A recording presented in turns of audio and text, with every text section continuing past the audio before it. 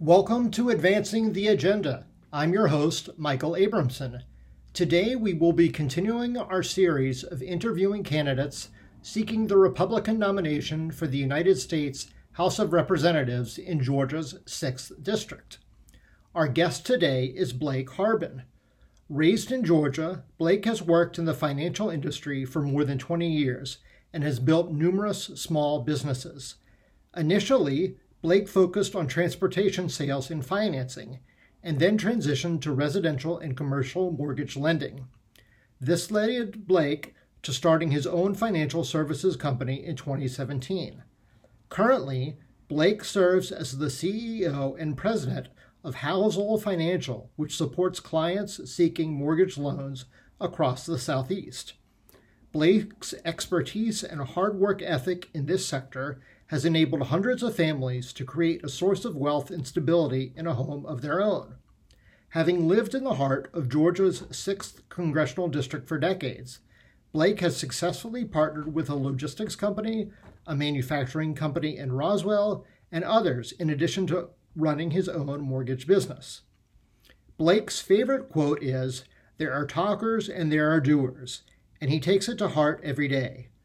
Born to a single teenage mother in a house with holes in the floor, he learned from an early age that hard work, not handouts, was the key to securing the future for his own family. As a doer, Blake is the last person in the office every day, helping others achieve their own American dreams. He can often be found unifying people to accomplish a common goal, whether it be in business, politics, or in the community he cherishes. Blake is passionate about serving with organizations like the American Legion, spearheading initiatives with Georgia farmers during the COVID pandemic to provide access to fresh produce to families in the metro area, and hosting the United States Marine Corps Toys for Tots annually to help children in need. He serves on the board of the Cottage School, which helps children that learn differently. Blake is also actively involved in other organizations including the Fraternal Order of Eagles, the NRA, Ducks Unlimited, the Alzheimer's Foundation, Marine Corps Coordinating Council of Georgia, Sheep Dog Impact Assistance Supporting Veterans, and the Boy Scouts of America. Currently, Blake is running for Georgia's 6th Congressional District to bring his extensive small business experience and dedication to serving the people of the district. Blake, welcome to Advancing the Agenda. Thank you so much for having me. Well, my first question is, why are you running for Congress? I'm running for Congress because of the state of what our country is in. We have gotten so divided. We've just had absolutely horrible and terrible failed leadership that continuously takes place, whether it be on the world policy stage, such as Afghanistan or Ukraine, or it's, right here at home, America first, Georgia first, securing our borders and, getting back to our energy independence. There's a lot of these nuances that are impacting Americans heavily, and you sit there and you just take a look at it. And I'm over here, I'm looking at, my son who was an Air Force veteran or is an Air Force veteran. And I also look at, my grandson and what kind of world is he going to be coming into? I mean, we've got a debt that's exceeded over $30 trillion now. And we just can't keep going with this wasteful and excessive spending. There's a lot going on. It's so much of, I would even, a little background, I guess, why I run is, we all serve in different ways. Both my parents went to Afghanistan and helped topple Osama bin Laden. And, when my accident happened in '07, it was pretty devastating to say the least. And gone from an executive to being at home with my mother. And, the one thing I can say, though, that happened was, so it was right around on my accident when after it happened, out of the respect for my stepfather and respect for a speedy recovery for me, all the guys came in and they flew a flag at half mast in my honor over Bagram Airfield. And right, and it's still kind of, it can tear me up to this day. And the guys all signed a picture, and and they sent everything back, including the flag. And it's like, man, you stop and look at this, and it's like, I owe, and I'm here to pay it back, and I'm going to use everything in my arsenal to do just that. And that's why. That's an amazing story. So what do you feel are your qualifications and greatest strengths? So my greatest strengths are the ability to unite people. And then I've also got a tremendous know-how and in my background, such as whether it be logistics or whether it be, from a financial standpoint, or even the manufacturing standpoint. These are things that I understand. I own 2 small companies now. And we've just started or we're in the process of starting a third. We just got clearance to transport hazardous materials out of the ports. And we're putting a semi-truck on the road so we can help with our supply chain issues. A lot of folks that get up here and they want to run and they want to, it's another check in their box, on a resume or whatnot. But I'm not there doing that. I'm there, as I said, I don't like to talk about a whole lot of it. I just like to go out and do it. I'm ready to get to work. And that's why I say there are talkers and there are doers. I can, I can show you, a demonstration over and over again of how I come and I join the calls and I fight back with the calls and I fight back with know-how. We can all be angry, we can all be passionate, and that's how I really understand. But you've also got to have some know-how and in order to truly turn our country back around. Is there anything else you want to highlight from your professional or volunteer background? Oh, sure. Look, so, I empower people every day and I create jobs. I'm the only person in the race that does this. I give people opportunities that may not have otherwise had. It's even as I've grown, and I think that's something where, and this is in my professional background, that people sometimes don't know. And it's also something that happens way too often in Congress is people forget where they came from and they don't understand that about what putting people first truly is.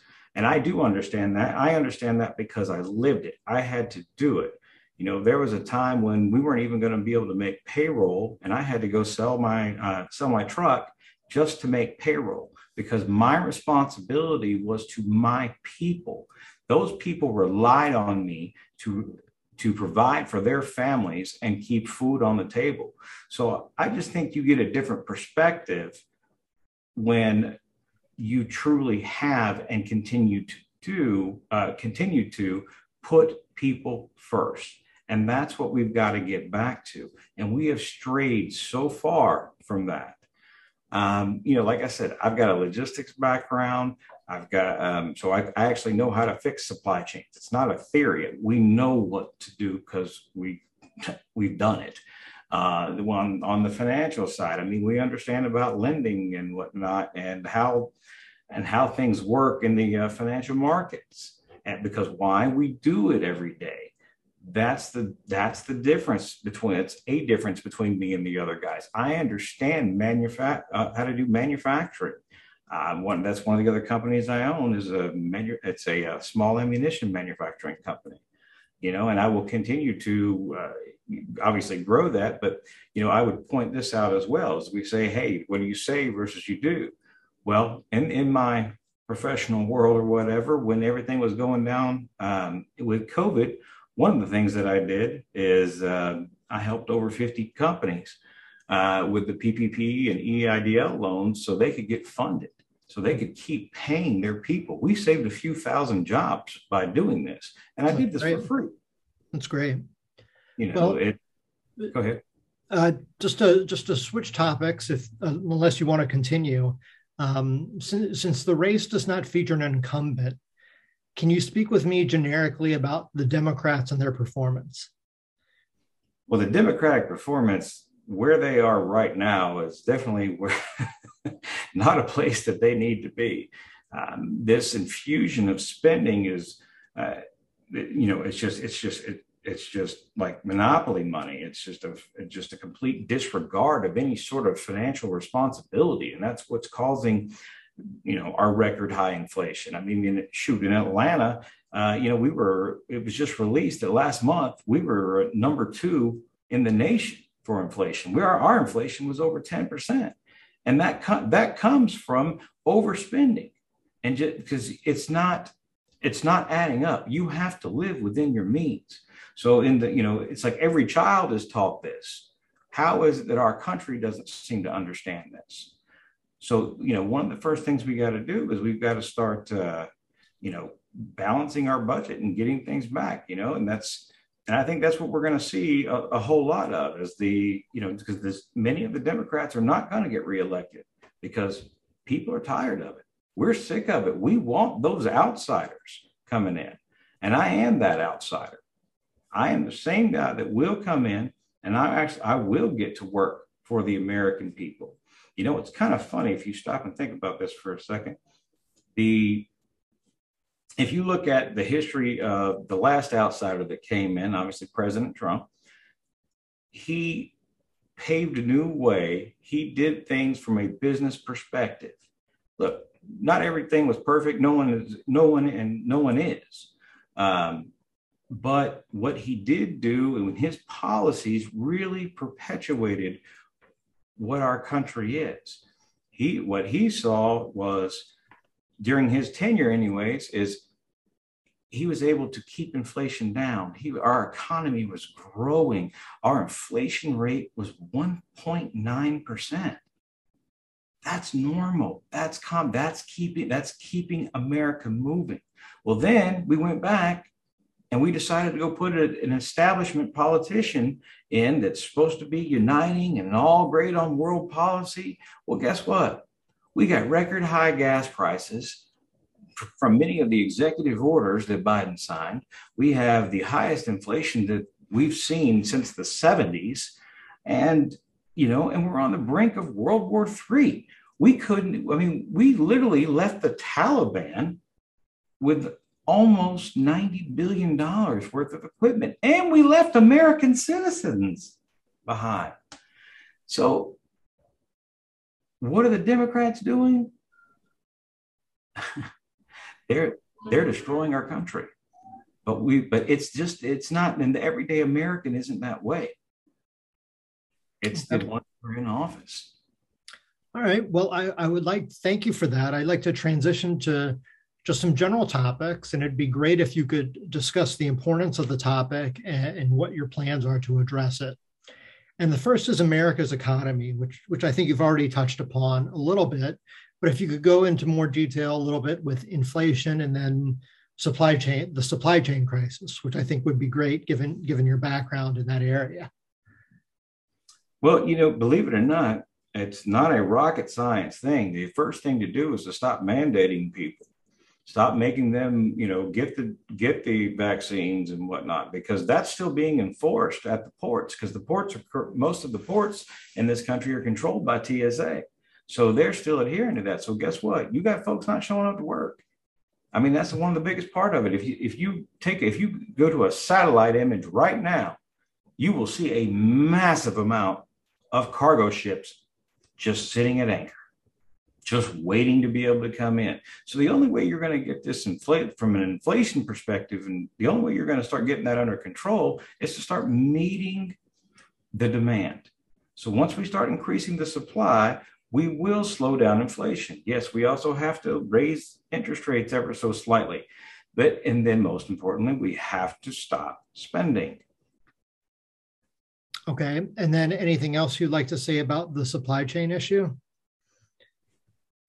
Well, the supply chain could definitely be resolved if we started unloading the ships. But there's another thing that there's another great way to solve a lot of the supply chain issues. And that's called getting manufacturing back in our country.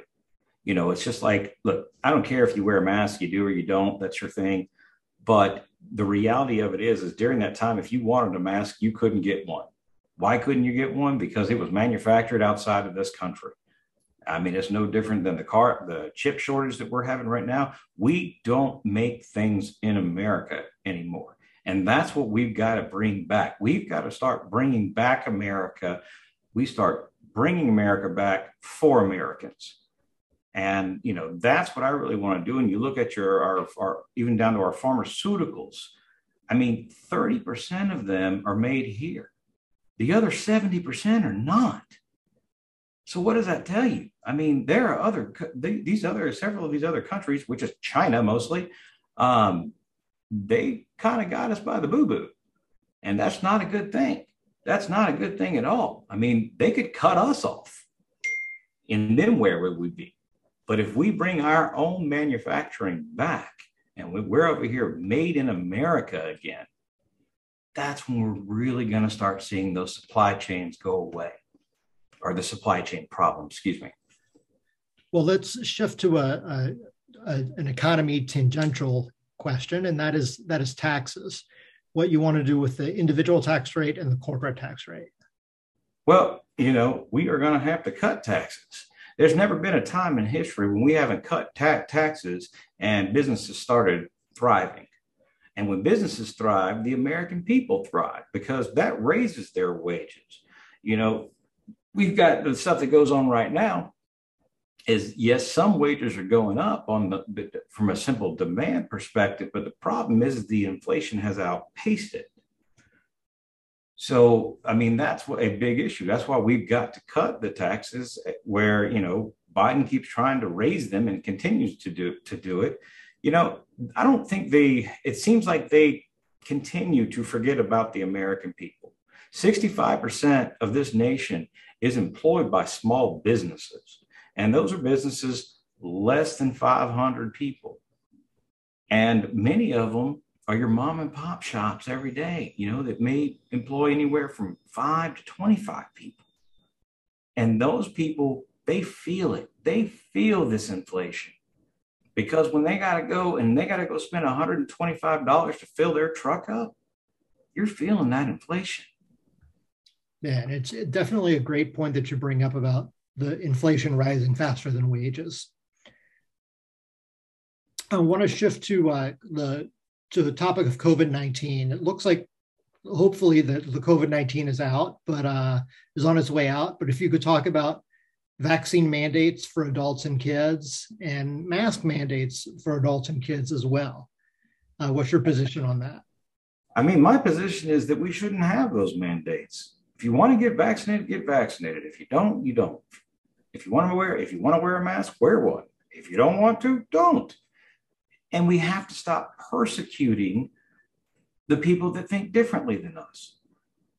You know, I can't tell you how they're like, oh, you're causing harm to the people around you because you're not wearing a mask. Well, guess what? A little piece of cloth wasn't ever blocking it. The N95s barely do it. So we weren't prohibiting anything.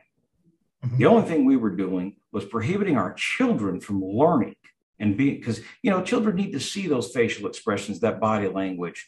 They don't understand that, at least not at their age. And, you know, the kids do better because they have to create social skills. I mean, last I checked, the human race is a social race. It's a social people, and that's what we are. And so if we can't have our young ones to be able to function in society appropriately, we're going down a real bad and arduous path. And we cannot go down that. And that's why we have to fix it. Okay. Well, great. Thank you. I want to shift to another social issue, and that's crime in America. Crime in Atlanta, not technically in your district, is the city of Atlanta, but of course, people from your just to come to Atlanta to work and for recreation, and crime is just exploding. What would you like to do about that as a member of the House? Well, the biggest thing I believe that we can do to have that impact to start with is secure our borders, point blank. At Alpharetta specifically, and most of the northern metro area has a problem with sex trafficking. And then we also have a huge issue with the opioid crisis, and specifically fentanyl, where it's killing more people in the ages of 18 to 45 than any other disease. Now, I want you to think about this for 1 second. Back in the 80s, we had the whole the cocaine epidemic, and we launched on a national scale a Say No to Drugs campaign and fighting back. And here's the funny part about it. Those deaths, well, absolutely horrible, were still at around 10,000 per year. Now we're over 10 times that, and nobody wants to talk about it. Nobody wants to point this out. We have to stop this. And you stop this by not letting illegals come in and securing your borders. They need to go. If somebody wants to come in, claim asylum, whatnot, we have procedures for that. They need to enter in by a legal entry of port. And then they file their paperwork, and then they wait outside of the country, not come in, get a court date, and, oh, hope you come back. If not, no big deal. I mean, they even put out recently that you could even use your arrest warrant as a form of ID. And so here's that problem with crime. We're emboldening these people. We are emboldening them to come over and commit these crimes because of a failure to act. You look at a comparison. All right, let's look at Atlanta. Our homicide rate continues to rise. I mean, we are trying to work our way back to number one, but that's because of failed leadership. Why does the city of Buckhead want to split off? Because of failed leadership. A country's number one duty is to protect its citizens. And what we're doing right now is we are failing that. We are failing miserable. And that's where it comes into play of putting the right members, the right leaders in place, the ones that have the know-how, the ones that can also keep funding our police. Our police always need help. I mean, Atlanta's stretched thin. The governor's even had to bring in the Georgia State Patrol trying to help because, unfortunately, the previous mayor just completely refused to. She completely refused to do anything. And, when I take a look around, I mean, look, I've been in Georgia since I was 3 years old. This is not the home that I grew up in. When I was growing up, we didn't have to worry about going out to a golf course and, being murdered, such as what happened over, and this is in the suburbs. I had a neighbor the other day. I was going by to just see how he was. His dad had passed a little while ago, and I go to talk to him, and he says, "Well, I'd be good other than this." I'm like, "Other than this? What are you talking about?" And he lifts up his leg, lifts up his pant leg. And I was like, "Oh my goodness, that looks like sepsis." And he said, "Yeah, it was." And I was like, "So what happened?" He's like, "I got shot." Oh my gosh. Right. I'm like, "What do you mean you got shot?" He's like, "Well, I took my girlfriend down to Atlanta and we, for a nice dinner. And when I came out, I caught a stray bullet right through my calf." Wow. But that's the state that we've gotten to. Incredible. Terrible. We want to fight and we want to chase these, with the whole January 6th thing that came out. We're going back and reviewing every piece of video evidence. And, we're not even letting most of these guys have a speedy trial, which is a total violation of their constitutional rights. We're doing all these things for January 6th. But all of a sudden, we have just conveniently forgotten about the riots in 2020, where people's livelihoods were destroyed, where obviously tons of property damage and everything like that. But we don't go back and get those people. Those are the people that you really need to get. I mean, their crimes were pretty blatant. Why, if you're going to prosecute to this level, it must be fair. It must be equal and abide by the law. And that is what is continuing to not happen. Everything is trying to be politicized. And this isn't politicized. These are people. These are the American people that have a right to happiness as endowed by our creators. Well, you touched briefly on immigration. Would you say that you are in favor of completing the wall? Oh, I'm 100% in favor of completing the wall. It's kind of funny. I hear, okay, build a 10-foot wall. I'll show you a 12-foot ladder. Okay, fair enough. But when's the last time you scaled your neighbor's fence? The whole funny way to think of it. Yeah, that's what I'm saying. People forget about that. But as the argument comes up, what the wall does, is it going to stop every little nook and cranny? No, it's not. But it is going to funnel people in to certain places where it can be manageable. Right. We don't need to waste resources, a large amount of resources, because we can't finish a wall. We can't finish a wall that we've already paid for, that the material is sitting there, and they won't even let Governor Abbott out of Texas to be able to use that material because they say that's federal land, that's federal material. Then use it then. Somebody needs to. It doesn't need to just sit there and wither away. Yeah, so, it is pretty amazing when you think about the resources that have already been committed to it. If you want to stop building the wall, I would at least finish what you have. Pretty amazing. Yeah, and bear in mind, the American people have already paid for this. Yeah. So what's wrong? Biden's gotten up there with his whole Build Back Better plan, and the only thing he was building back was debt. And he tried to say it was paid for. Well, here's something that it really is paid for. It really already has been covered, and you spent the American people's money. That's their hard-earned dollars. And that's what these guys forget. They think it just comes, it's just a fake thing. It's not real. It's just a number on a sheet of paper. Well, I got news for you. When you go up to go fill your gas tank up, or you need to go buy some medication, let me know if that's fake, because it's not. And the everyday Americans are suffering. And I know about it because I've been there. I came from there. I know what government cheese is, unfortunately. I know what it's like to come from nothing. But the beauty of America is if we work hard enough, we can get there.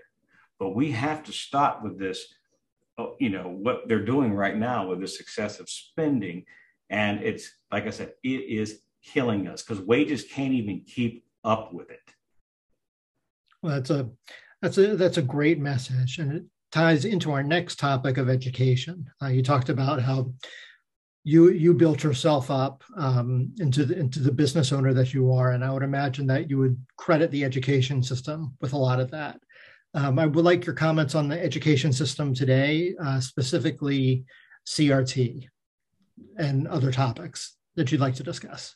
Okay. CRT is a terrible idea.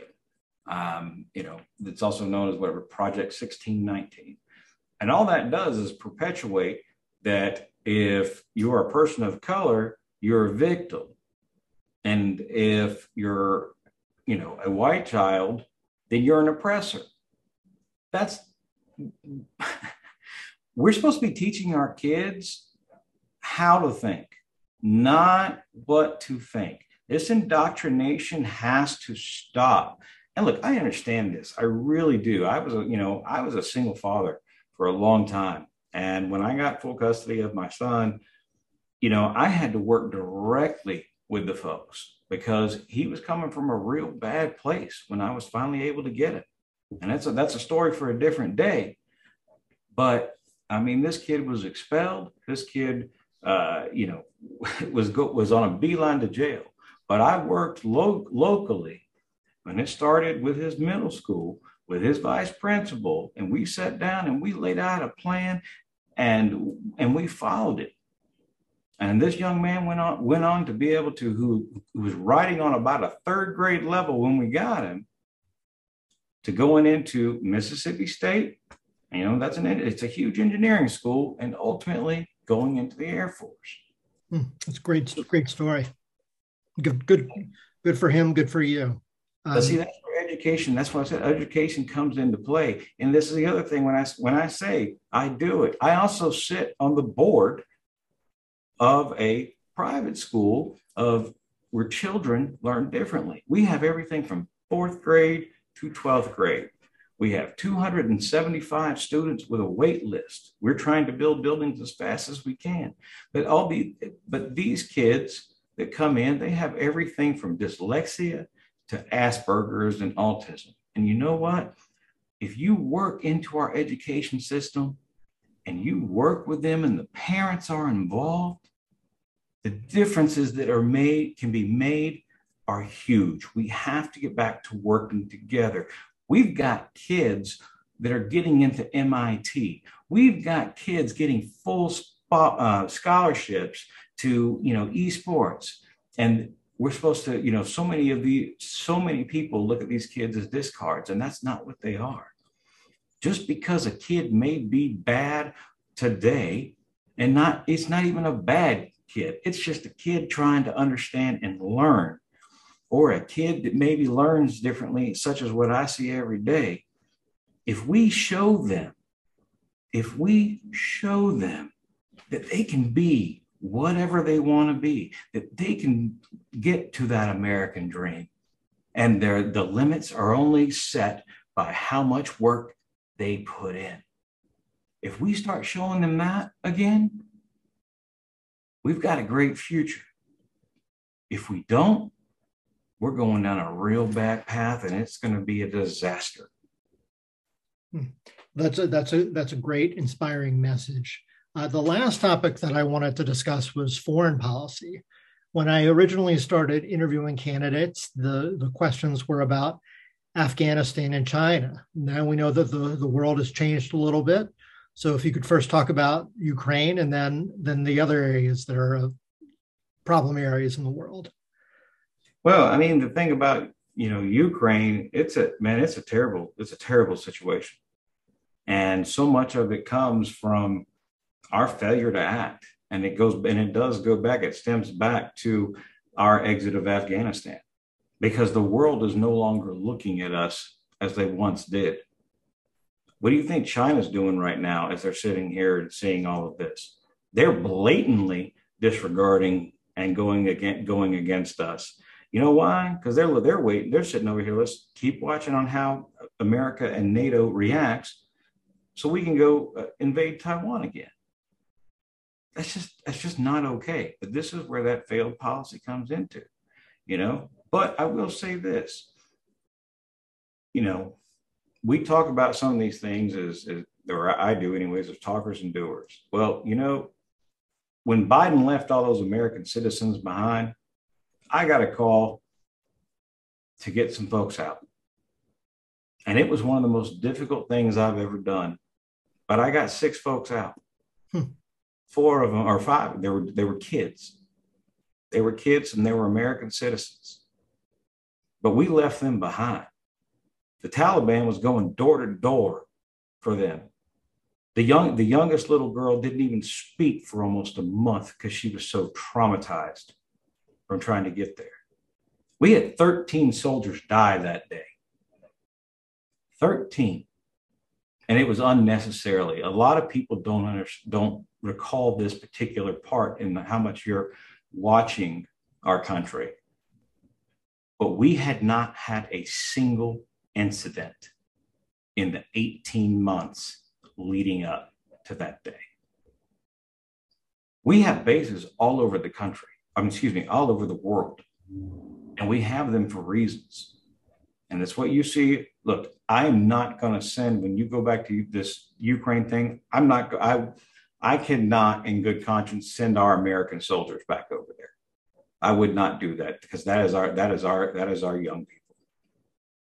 But Can we help them in other ways? Yes, we can. And there's a reason that we have to. We cannot let Russia continue to go down this path that it has been going down. It literally almost seems as if Putin is just trying to put the USSR back, and that's just to begin with. You know, there was somebody else that many years ago that had a very similar mentality, and most of us know him as Adolf Hitler, and we saw where that went when it goes left unchecked, and that's what we have been doing way too much of. We're not looking, or we don't care, or I honestly, I don't even understand what this inaction is on our current administration. What would you suggest that they do? The administration does. Well, one thing, you have to get back and project strength again, not become a laughable country. I mean, look, you may or may not have seen, I don't know. There, you know, if you've ever looked at the recruitment videos from Russia, from China, ours is about what bathroom they're going to use. And we need diversity and inclusion. Look, I get it. Yeah, we need diversity. And we do include our soldiers, but that's not what we're trying. That's what soldiers are there to protect us. Those are the guys and ladies that are on those front lines that allow you to sleep on your MyPillow at night. They say, hey, on my watch, I got you. And that's the same thing I'm trying to do for the American people right now. And I am the best candidate to do it, because I will tell you, on my watch, I got you. I will not falter. I will not give in. And what about China? What are your opinions on what we should do over there, or in regards to China? Well, the biggest thing is get rid of our dependence on them, and that's bringing that manufacturing back. And that's manufacturing. That's manufacturing goods. That's manufacturing pharmaceuticals. You know, we have to level that playing field back out again. Okay, fine. Maybe we need to import certain things, but a lot of them we don't. It can be made right here in the USA. So when you remove that dependence, the whole game changes. Well, that sort of brought everything full circle in the interview. As we close, could you please tell us how people can get involved with your campaign and any campaign updates that you'd like to share?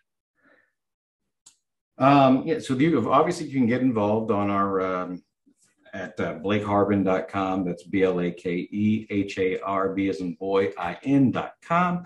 You can make a donation there. Look, I've injected a lot of my own money into this, and I will inject more because I believe in it, and I believe that it is that necessary.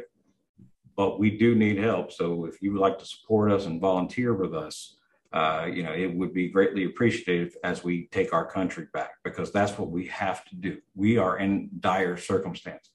So I will give you one little quick update that we were able to do yesterday. My whole day changed yesterday from what it originally was, or what was planned.